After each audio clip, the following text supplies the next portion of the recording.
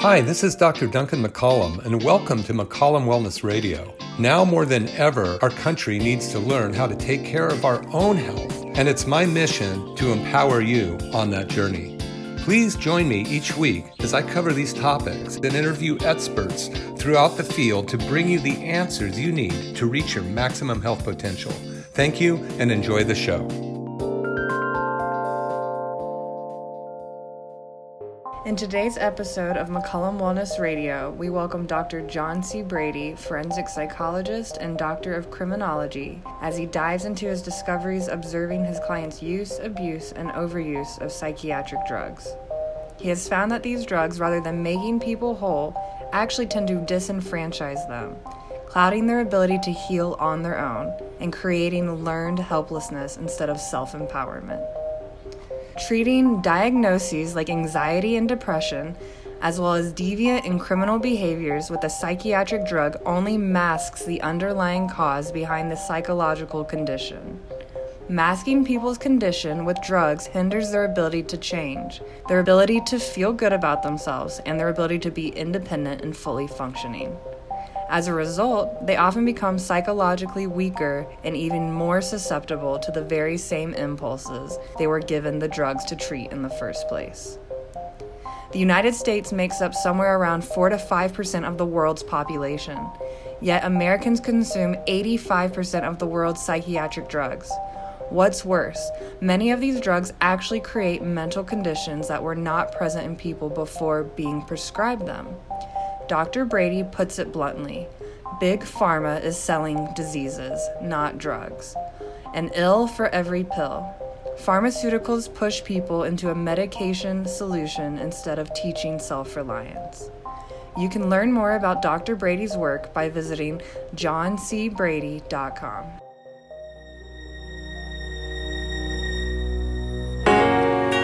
I can be free. I can be free. I can rise above. I can be free. I can be free. Good afternoon, Santa Cruz and world. This is Dr. Duncan McCollum. This is McCollum Wellness Radio. And I'm so happy to be here and so appreciative of the ability to be able to speak freely about some subjects that hitherto are difficult to talk about. And I have a really great guest today, and I'm so happy that we were able to arrange this. Dr. John Brady, John C. Brady, PhD, is with us today. He's got some pretty cool titles. He's a psychologist, but he's a criminal. He's got a degree in you can say it, but criminology. Criminology. Right. And he's a forensic psychologist. And it's like some of the stuff that he's been exposed to, I'll give him a chance to tell us a little bit of his background, but what an interesting field to be in. Dr. John, thanks for being here. Yeah. And tell us a little bit about how you got what you're doing or where you are and what we're going to talk about today. Oh, Doctor, thank you so much for the opportunity to talk a little bit today about a subject that's very important, particularly in this pandemic situation, which is the use or abuse, overuse of psychiatric drugs. How I got here is kind of a convoluted story, but I've always dealt with criminal patients, everybody from shoplifters to multiple serial murderers and everybody in between. And the thing that I've noticed in the past 15 or 20 years is that the frequency of these people coming to me who have been prescribed psychiatric drugs, overprescribed psychiatric drugs, and these drugs have produced some deleterious effects in their behaviors. Early on, I did a lot of studies on women shoplifters, and that was kind of interesting.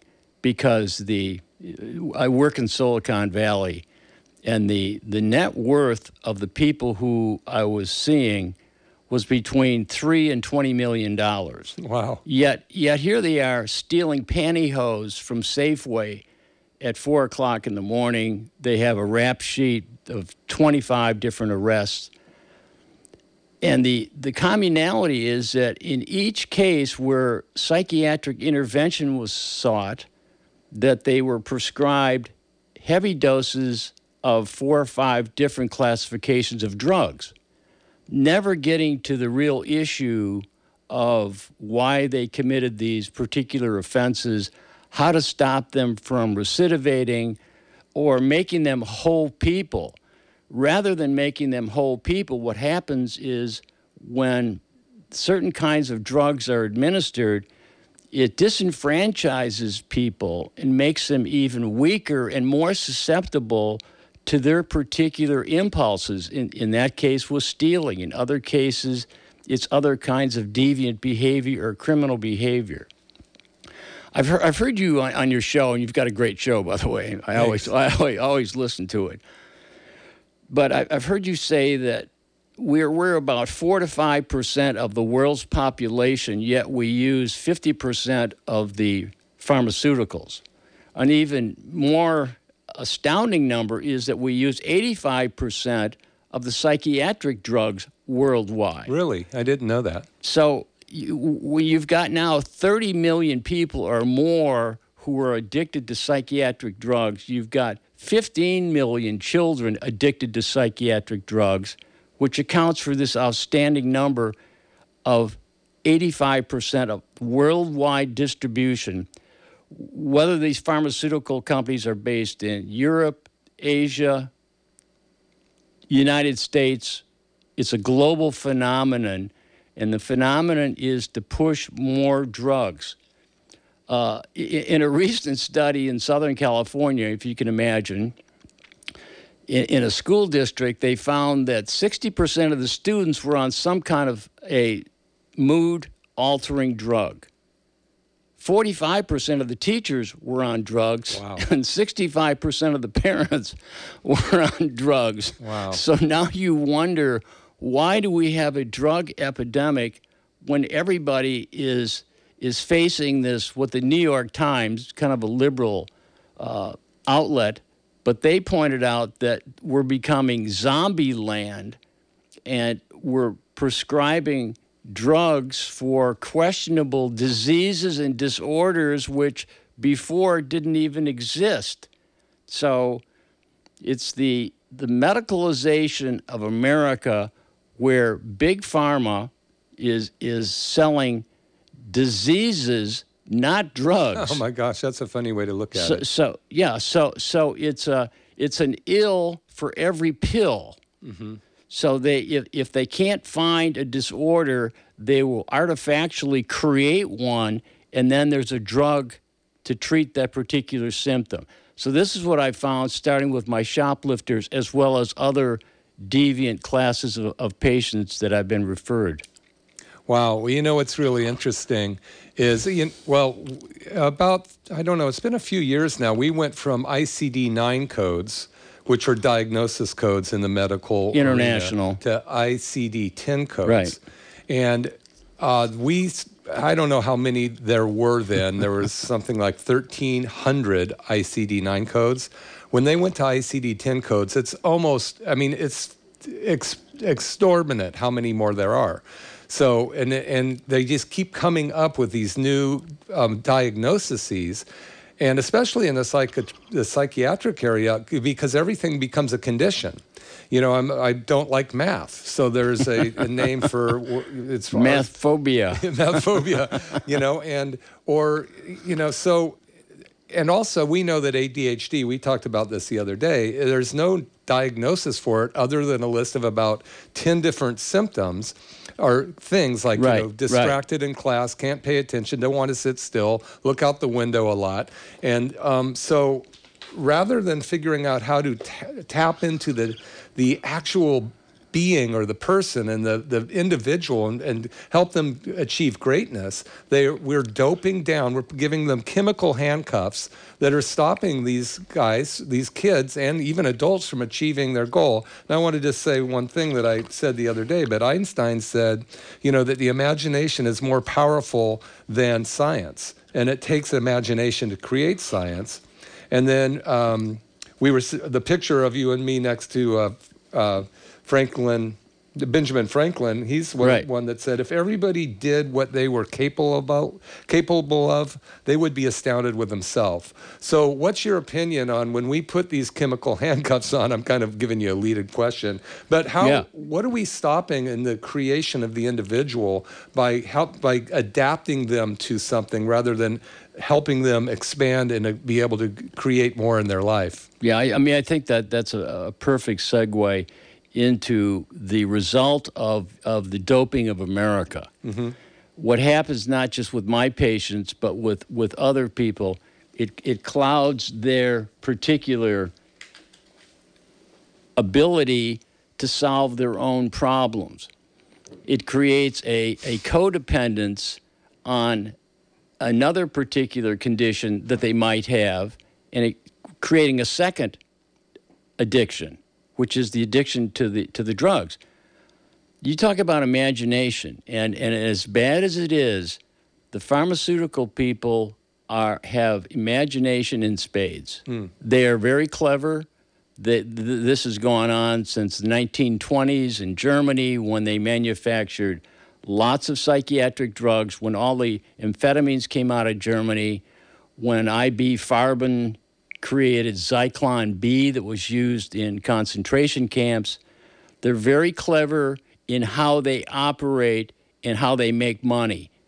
Okay, so Apple might have $200 billion in reserves. The pharmaceutical companies collectively dwarf that. Wow. Just think about the power. Yeah.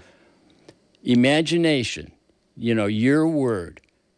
The imagination with ADHD, which I agree with you, which is a misnomer diagnosis, cannot be really defined.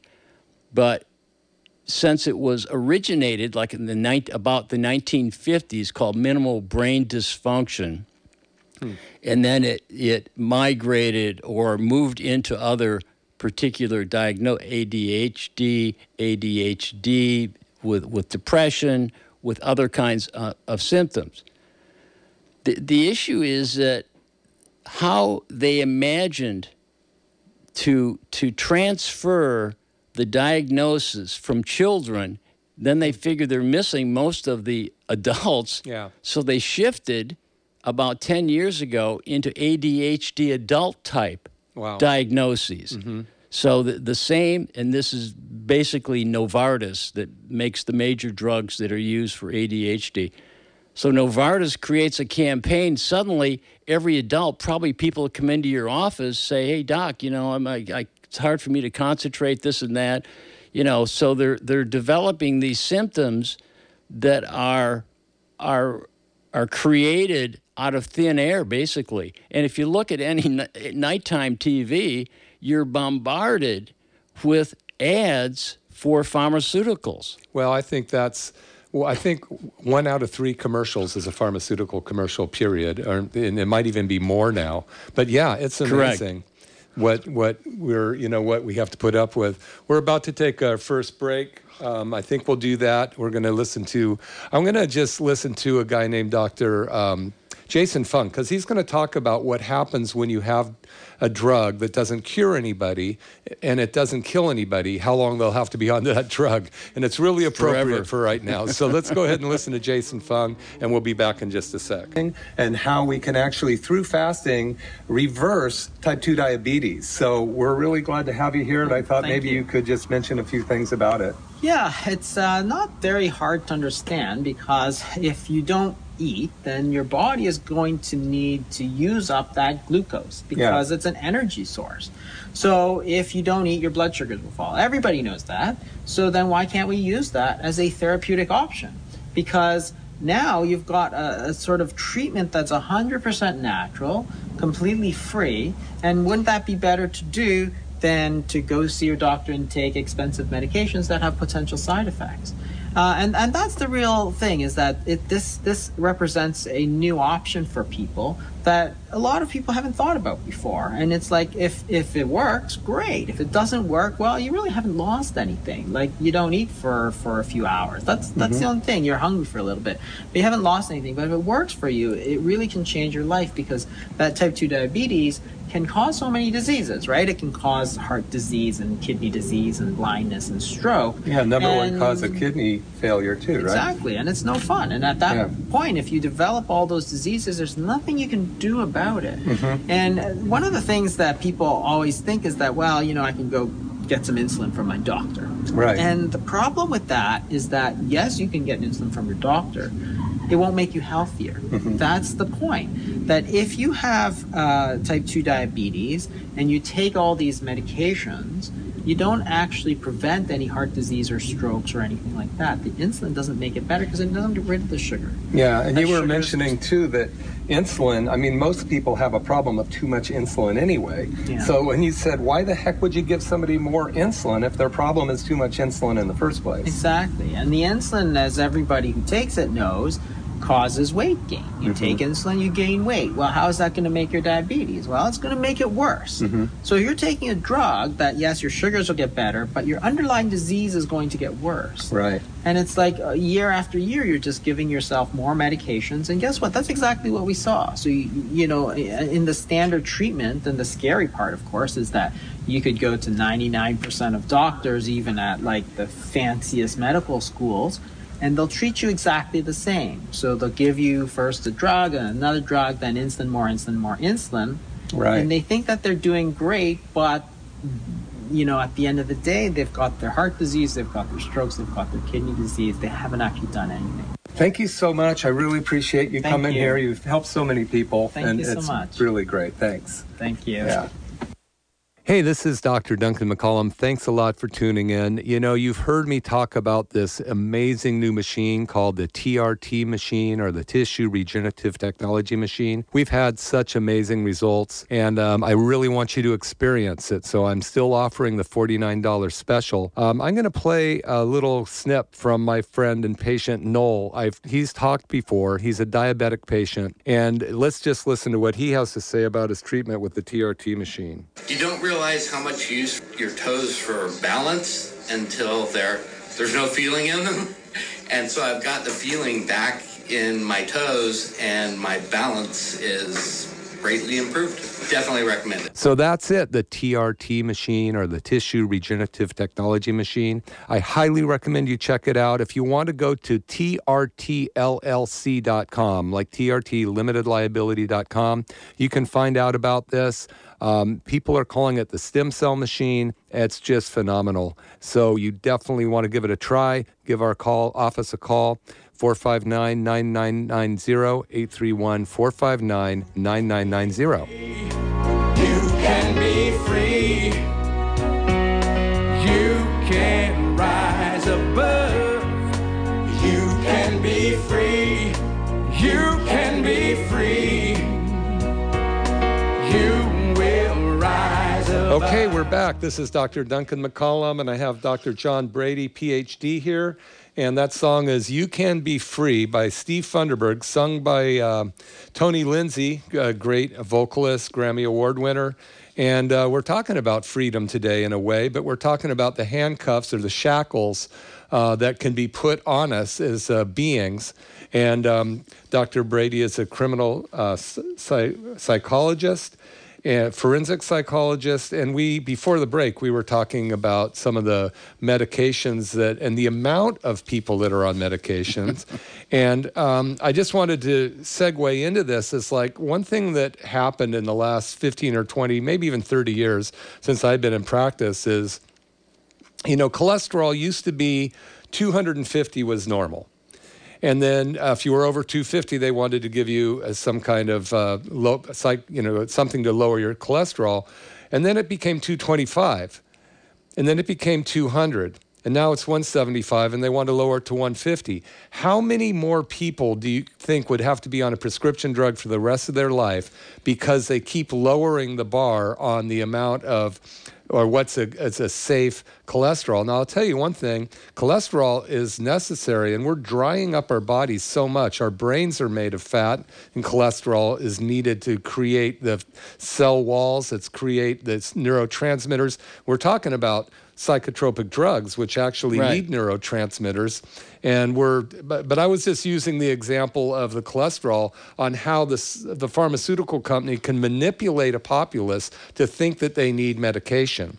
So I'll turn it back over to you, Dr. John. Dr. John and his medicine show is what we should call this, but that's already been coined. We'll take it on the road. Take it on the road with your background music. It'll be good. At least with cholesterol testing, you have some observable measure. Yeah. You have some measure that goes up or down that tells you whether you're treating a condition.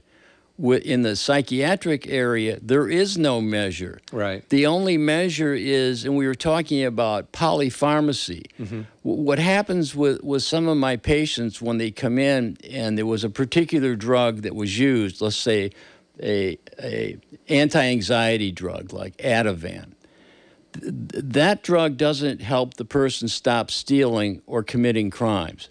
So instead of terminating that particular drug, then they'll add another drug, maybe Paxil or a serotonin reuptake inhibitor drug in combination, which only makes things worse.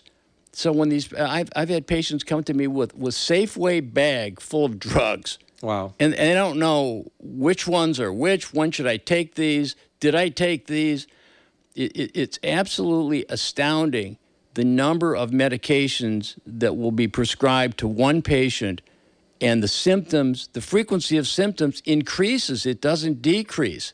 So I've had people who were suicidal, who were thieves, who stole things, but their underlying depression came from some other source, which was trauma, which was something happened in their childhood. They were raped, they were molested, something terrible happened to them. Yet when they entered the psychiatric hospital, the first thing they do is medicate people. And I've worked in 3 psychiatric hospitals, and I've seen this firsthand. Rather than trying to figure out why a particular person engages in behavior, deviant behavior. With all my patients, the number one thing is that they have probably done something that's illegal. So you're dealing with the legal system initially. Then the second part of it is that once they get into the psychiatric system, now you're dealing with drug behavior. So you've got 2 things that you're working on. You're trying to get the person to stop whatever deleterious behavior they're engaging in, which is self-defeating, not in their self-interest, but on the other hand, they're given a drug and promised that Mrs. Jones, don't worry, this particular drug, this will alleviate your symptoms and you won't steal anymore. Yeah. It's not true. It exacerbates, increases the frequency of the symptoms. I had one outstanding case of a woman who was an engineer in Silicon Valley. You'd call her Mrs. Ho.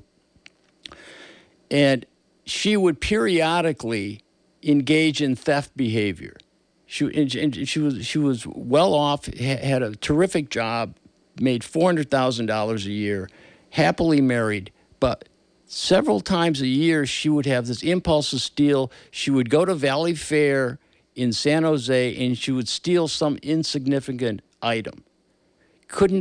She couldn't figure out why she did it. The family couldn't figure it out. Theft was against their moral values. She wasn't a criminal, but she did it. She was immediately sent to Stanford Hospital. She was prescribed SSRI drugs because they thought she was depressed. Maybe she might have been a little depressed, and maybe the stealing elevated some of her mood levels to make her feel better, but it's not the reason she stole. Mm-hmm.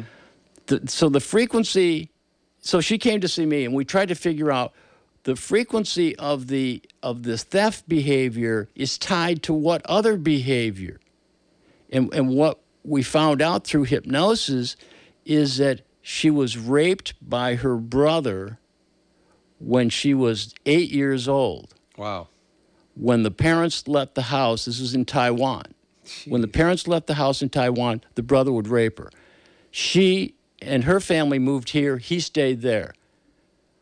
Every time that he announced a visit to come to California, she would engage in theft behavior. Wow. So, Stimulator of some kind, I guess. That's right. A big one. Right. Yeah. So the connection to her behavior isn't going to be interrupted by the use of drugs. Right. It was to find the genesis of why she committed these particular crimes, and the bottom line is that she wanted to be punished. So through therapy, and therapy is old hat now. People aren't even doing therapy they don't. when they can do drugs, give drugs out. So during therapy, she acknowledged that she felt at 8 years old partially responsible for what her brother continually did to her. So there's just one example of a case that crosses the legal line and then gets into the psychiatric line. Psychiatric drugs did nothing for her. It did nothing to get to the source of why she became a shoplifter. Wow. That's amazing. It's just and that's just that the industry is huge. I think, like you said before, we take 50% of all of the drugs made in the world, and the idea is how many more drugs can people be on? We know that if you look at AARP magazine came out, it was about maybe a year and a half ago, but my timing could be off. And they were saying that the average 50-year-old had been on 14 prescription drugs in their lifetime. They may not be on them all now, but when you get up to be 70, you're on something like 15 to 20 constant medications. And one thing, whether they're psychotropic drugs or pharmaceutical drugs that aren't mind-related, we know that these affect the brain. There's so many of these medications that are being, even things like, stomach acid things like the purple pill and all these things, they're affecting our brain and Pepsid, causing, and they're causing dementia and worse. So, at one point, all of this stuff, there's a much better solution, but there's a big machine going on it's like a freight train going downhill. And how are we going to stop this? All we can do is caution the individual to maybe take a second look at what they're being maybe urged into. And, in the old days, when we were kids, it would be, you had a problem, you went to the doctor, you asked the doctor, he told you what to do, and you said, yeah, great, I'll do that, and things were different then. But right now, you can't go drop the body off and pick it up like you took your car to a shop and expect that it was taken care of correctly. We have to be, what did Ronald Reagan say? Trust but verify. Exactly. We just have to make some changes in the way we look at our health. That's one reason I'm here, and I'm so glad that you came here, Dr. John. What else you got for us? So if you have 500 million prescriptions for various kinds of psychiatric drugs. 500 million. 500 million. Yeah, I'm reading that right, correctly. So there's only 360 million people in the country. Exactly. Well, these are all multiple prescriptions for the same patient in order to get to a particular place where the provider is rewarded by the pharmaceutical company as, and I hate to say it, as a sales bonus, but they're incentivized to select one particular drug over another particular drug, and then they get cash rewards from the pharmaceutical company to do that.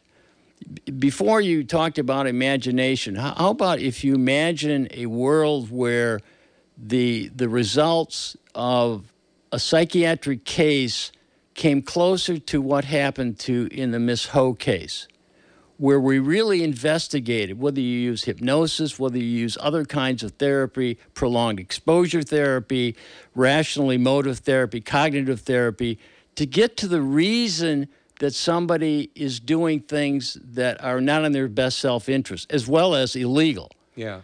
So imagine that point, and you take out the drug element in the equation, and you get a person who is more fully functioning, who is more in control, who is less apt to get into learned helplessness.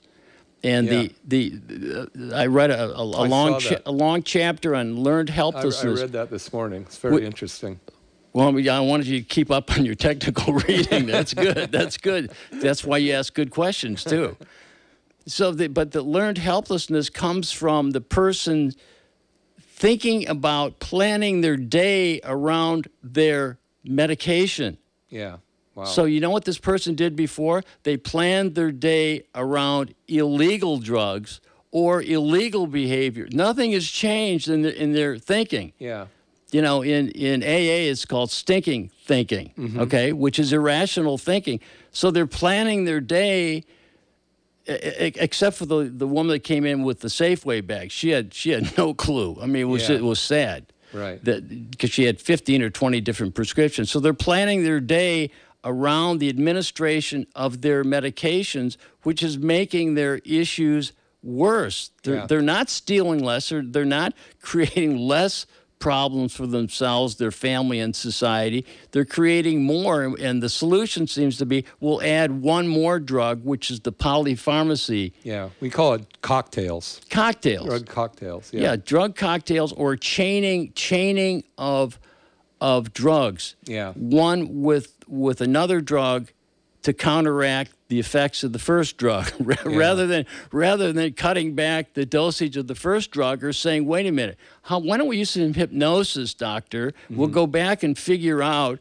maybe this little boy fell out of a tree at Berkeley when he was 12 years old, and this had an impact on his entire life. But we've got to find that point in time. Right. We're not finding anything except doling out more prescription drug. Now that I was on the internet this morning, you were reading my book, and I was on the internet, and there's coupons now for Ritalin. Wow. So you can go to your major pharmacies and you get a 20% discount to buy more drugs for ADHD, which is a questionable diagnosis to begin with. But the drug companies, Novartis, isn't dumb, so they create as many ads as possible. When we talk about the ads, this is the last point right here, is that there were no ads on TV. There were no pharmaceutical ads. You say 1 in 3, I'm sure that's true. There were no ads prior to 1985. 1985, the FDA changed the policy of their advertising. Why? Because the FDA is funded by Big Pharma. Yeah, no kidding. So they changed their policy to allow direct-to-consumer advertising in the 80s, which led to this late-night TV stuff that you see every single day. Yeah, and alcohol was banned for a while, too. And now alcohol is coming back. But it's really interesting point. You know, it's funny that, you know, we are here on this planet to survive. I mean, every living entity on this planet, whether it's a weed in your garden, you can pull that weed and it's going to come back, you know. But individuals, especially sentient beings like us, you know, people that can think and are beings that can think and communicate and create and imagine and have all these inventions that, you know, we're talking through microphones on radio stations, you know, driving vehicles. And unfortunately, what's happening is, rather than, we have adapted the world to us as a species. We needed better shelter. We needed, you know, a faster car. We needed warmer clothes. We've adapted the environment to us. And what these psychotropic drugs do is they adapt us to the environment. They take away our freedom of choice. They take away our creativity. Now, a lot of people out there, if you know, you probably feel like, you know, these have helped me with my symptoms. They've calmed me down, or they've maybe taken away some of my compulsions, and perhaps you've noticed some changes there. But really, and you know, I feel, I don't know what to say other than, you know, we are here, like Einstein says, if, you know, imagination is the greatest thing of all. And, you know, if you've only lived your life to get here, is this where we're going to end, or do we have a long way to go? We want to help people create the best lives possible. We want them to be as healthy as they can be. We want you not to be dependent on, you know, now I'm not a medical doctor, so I'm not giving medical advice here, and I'm sure Dr. John isn't either. But, you know, if you can get your body working as well as possible, you know, there's 3 kinds of stress in our life. I talk about it all the time. There's physical, which is chiropractic. pinched nerves, accidents, broken bones, chemical, which we're talking about, chemical neurotransmitters and all the toxins in the world. And then there's the mental aspect, which is a spiritual aspect. And if we can start to raise those up and put people at, a little bit more in charge of their life a bit at a time, and that's what you were saying, is like, well, wait, rather than all of a sudden just like we give, insulin for diabetes, well, why not try to figure out how to get the body clean enough so that the cells don't need so much insulin, because one insulin can open the door. It's the same thing with these psychotropic drugs. We're just, like you were saying, we're covering up more and more and more. We need to take a quick break here, but we're going to do it right here. This is Dr. Duncan McCollum, and this is McCollum Wellness Radio. And what I'm doing because of, in May, because of everything that's gone over for the past year, we have, talking about medications, there's the whole choice on whether or not you want to get that substance put into your body that might make you more resilient to a virus that comes along or not. No matter what, our immune systems have to be stronger. So what I am going to be doing is I'm doing a special on a 3-day or 3-month toxicity cleanse. It's called the True Cellular Detox Program. So I want anybody interested just to go to McCollumWellness.com, info at McCollum Wellness, and say detox on there, and then we'll get you the details on that, because we need to get our bodies as clean as possible. And I think that you've heard me talk about this enough out there that if you're interested, let us know. The other half of the commercial is talking about my TRT stem cell machine.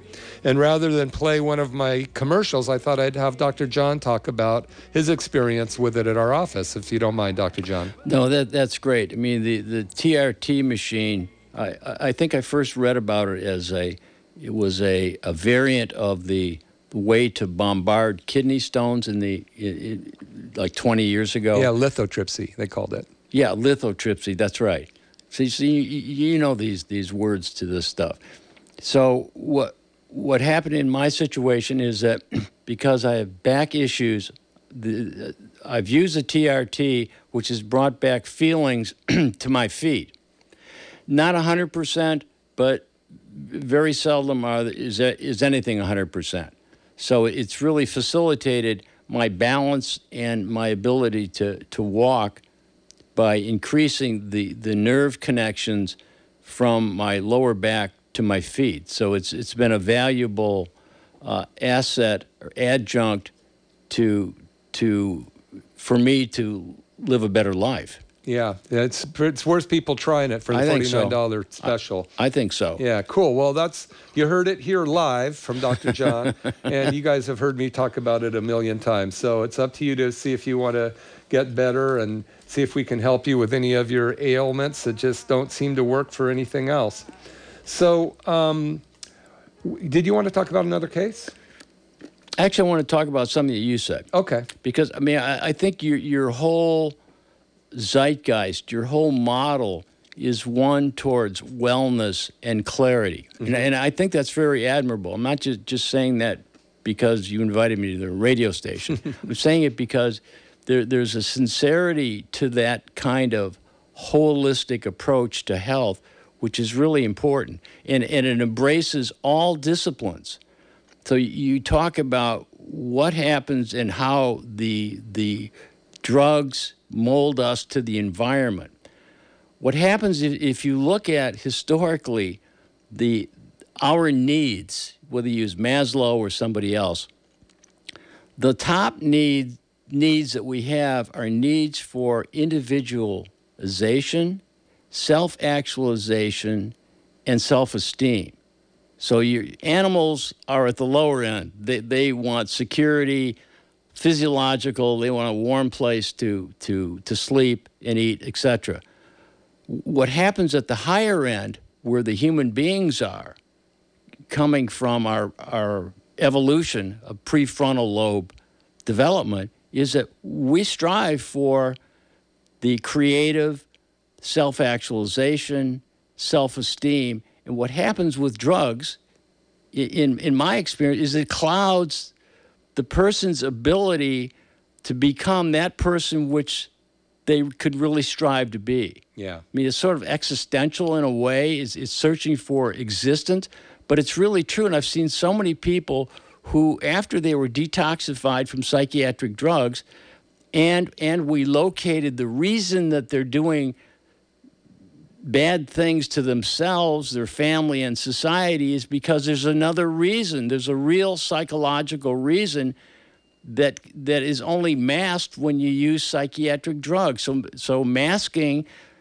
of a person stultifies their ability to change, their ability to feel good about themselves, and makes them independent. You're not independent when you have to plan your day around how many drugs I'm taking, when I'm taking them. Is it embarrassing? Do I have to take them at the office? Whatever. So your whole sense of creativity is gone, and then it's masked by these drugs, and you can't become the person that you want to be. Yeah. It's amazing. We've got a little bit of time left. There's a couple of things that I wanted to touch on. And one is, to talk about, I did want to mention, and you've heard me say this, and my show has too, but we're talking about basically treating patients for anxiety and depression primarily. And, there's a wide range of them. And I always talk about the chemical aspect of, our number one source of lead poisoning is our mother's umbilical blood. It comes down 4 generations. And the number one of the top mental symptoms of lead toxicity is depression. Mercury is extant. It's a heavy metal, and it scores in our brain. And one of the number one sources of symptoms with mercury toxicity is anxiety. So again, now there's definitely the traumas and everything else that you mentioned too, but you have something that happened mentally and possibly chemically. And rather than looking at either of them, they're just giving us drugs to cover up the sensations or the whatever emotional things happening, rather than go, hey, let's see if there's something going on in the past that happened in your life. If we can clean that up, why don't we see if we can get these known toxins out of your body that we know we live in the most toxic environment ever in the history of humankind. And let's just clean those up first before we do mass toxic drugging that is actually deadening the spirit, deadening the soul, deadening creation, rather than the other, which is, hey, man, let's try to help you become the greatness that you're put on this planet to be. So that's true. One thing I wanted to talk about. Yeah, I think that's a good perspective. The other, if you want to talk about toxicity, I mean, the people I deal with are toxic people in a certain sense. Yeah. Okay. In another sense, when they take psychiatric drugs, it alters the biochemical balance in your brain. Yeah. So aside from heavy metals, aside from nickel, aside from amalgams in your old fillings, et cetera, we've known about that.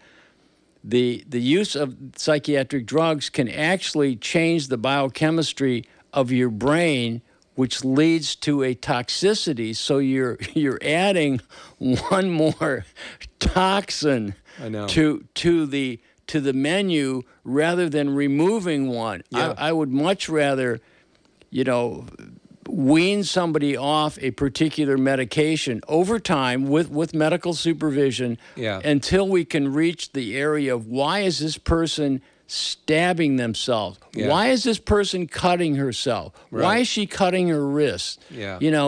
It may be some toxicity, but it may be some other issue where people who are cutters who want to hurt themselves, they want to feel punishment. They want to feel something. So something's been deadened in their lives, and pain, the masochism of pain, is better than no feeling whatsoever. Yeah, and I definitely want, before we get done, have you tell us where these people can find you if they have any questions, if they're wanting to ask, or look up where we can find you.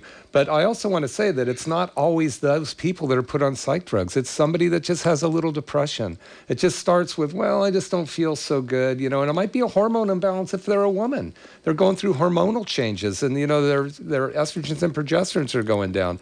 Along with the toxic body, they don't work so well. So it could be the extreme It could be. That's right. But That's it could right. be just this little minor thing. I just need a little boost. Well, just take this, and then it goes on and on and on from there. Look at. I mean, in one of my books, in my treatment book, I go back to several eras in American history where psychiatric drugs were really popular. The first one really was the 1950s when Miltown, an antidepressant, anti-anxiety drug, was developed, and it was named after a town in New Jersey. It was made by Carter Company. It still is. The Carter Company with the Carter's little liver pill company. Oh, yeah, that's right. They took out the little liver. Yeah, that's right. They should have stuck with that. Yeah. We've been a lot healthier. So that's right. So they developed in the 1950s what's called Mother's Little Helper. Yeah, wow. To get through the day, the Rolling Stones song. It was really terrific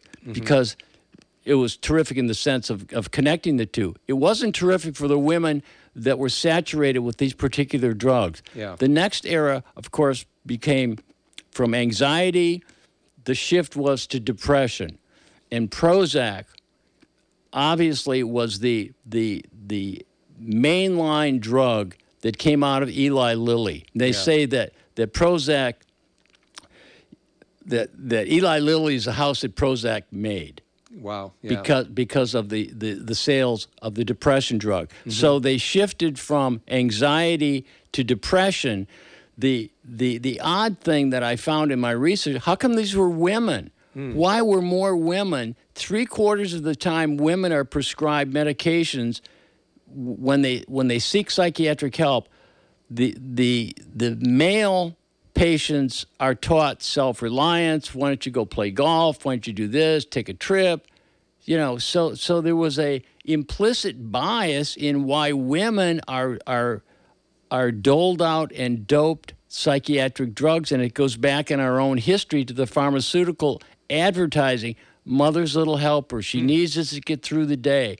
Plus the fact she might add a couple of drinks with that, or a little vodka. Yeah. So now we have an addicted person that is being sponsored by, not in the AA sense, but sponsored by the pharmaceutical companies that push people into this kind of medication solution. Yeah.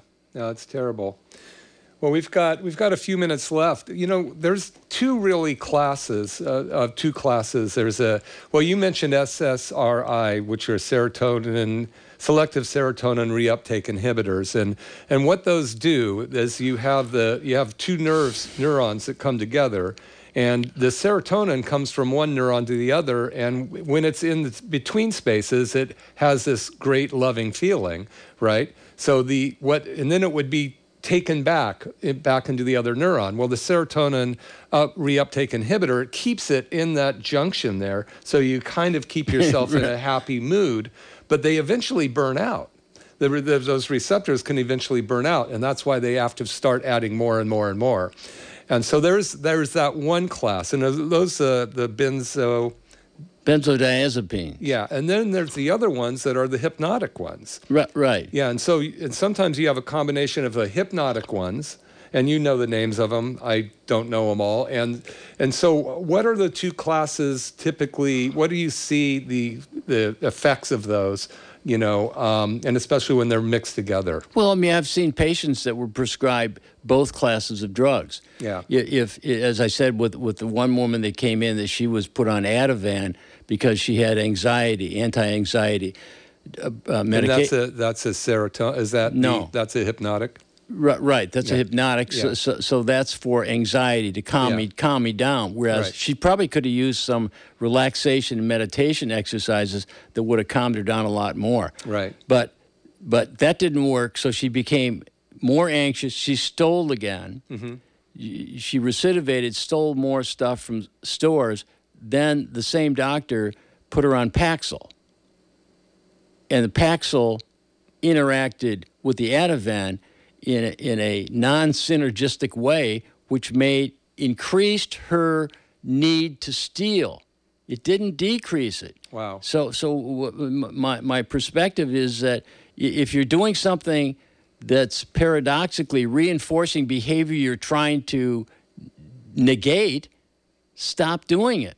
And let's find out why this person is engaging in this kind of behavior and what the reinforcement is. The girl cutting your wrists. Yeah. You know, that pain, masochism is better than nothingness.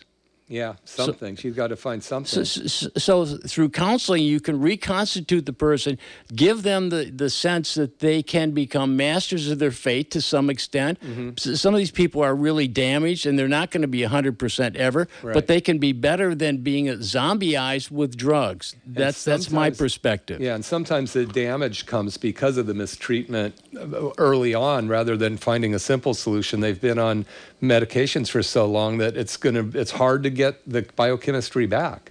True. Yeah. True. And so we got a couple minutes. I mean, I know that my daughter was telling me, and you know, Natalie, she says, sure. You know, the world is fascinated. Her age group is fascinated with the serial killers.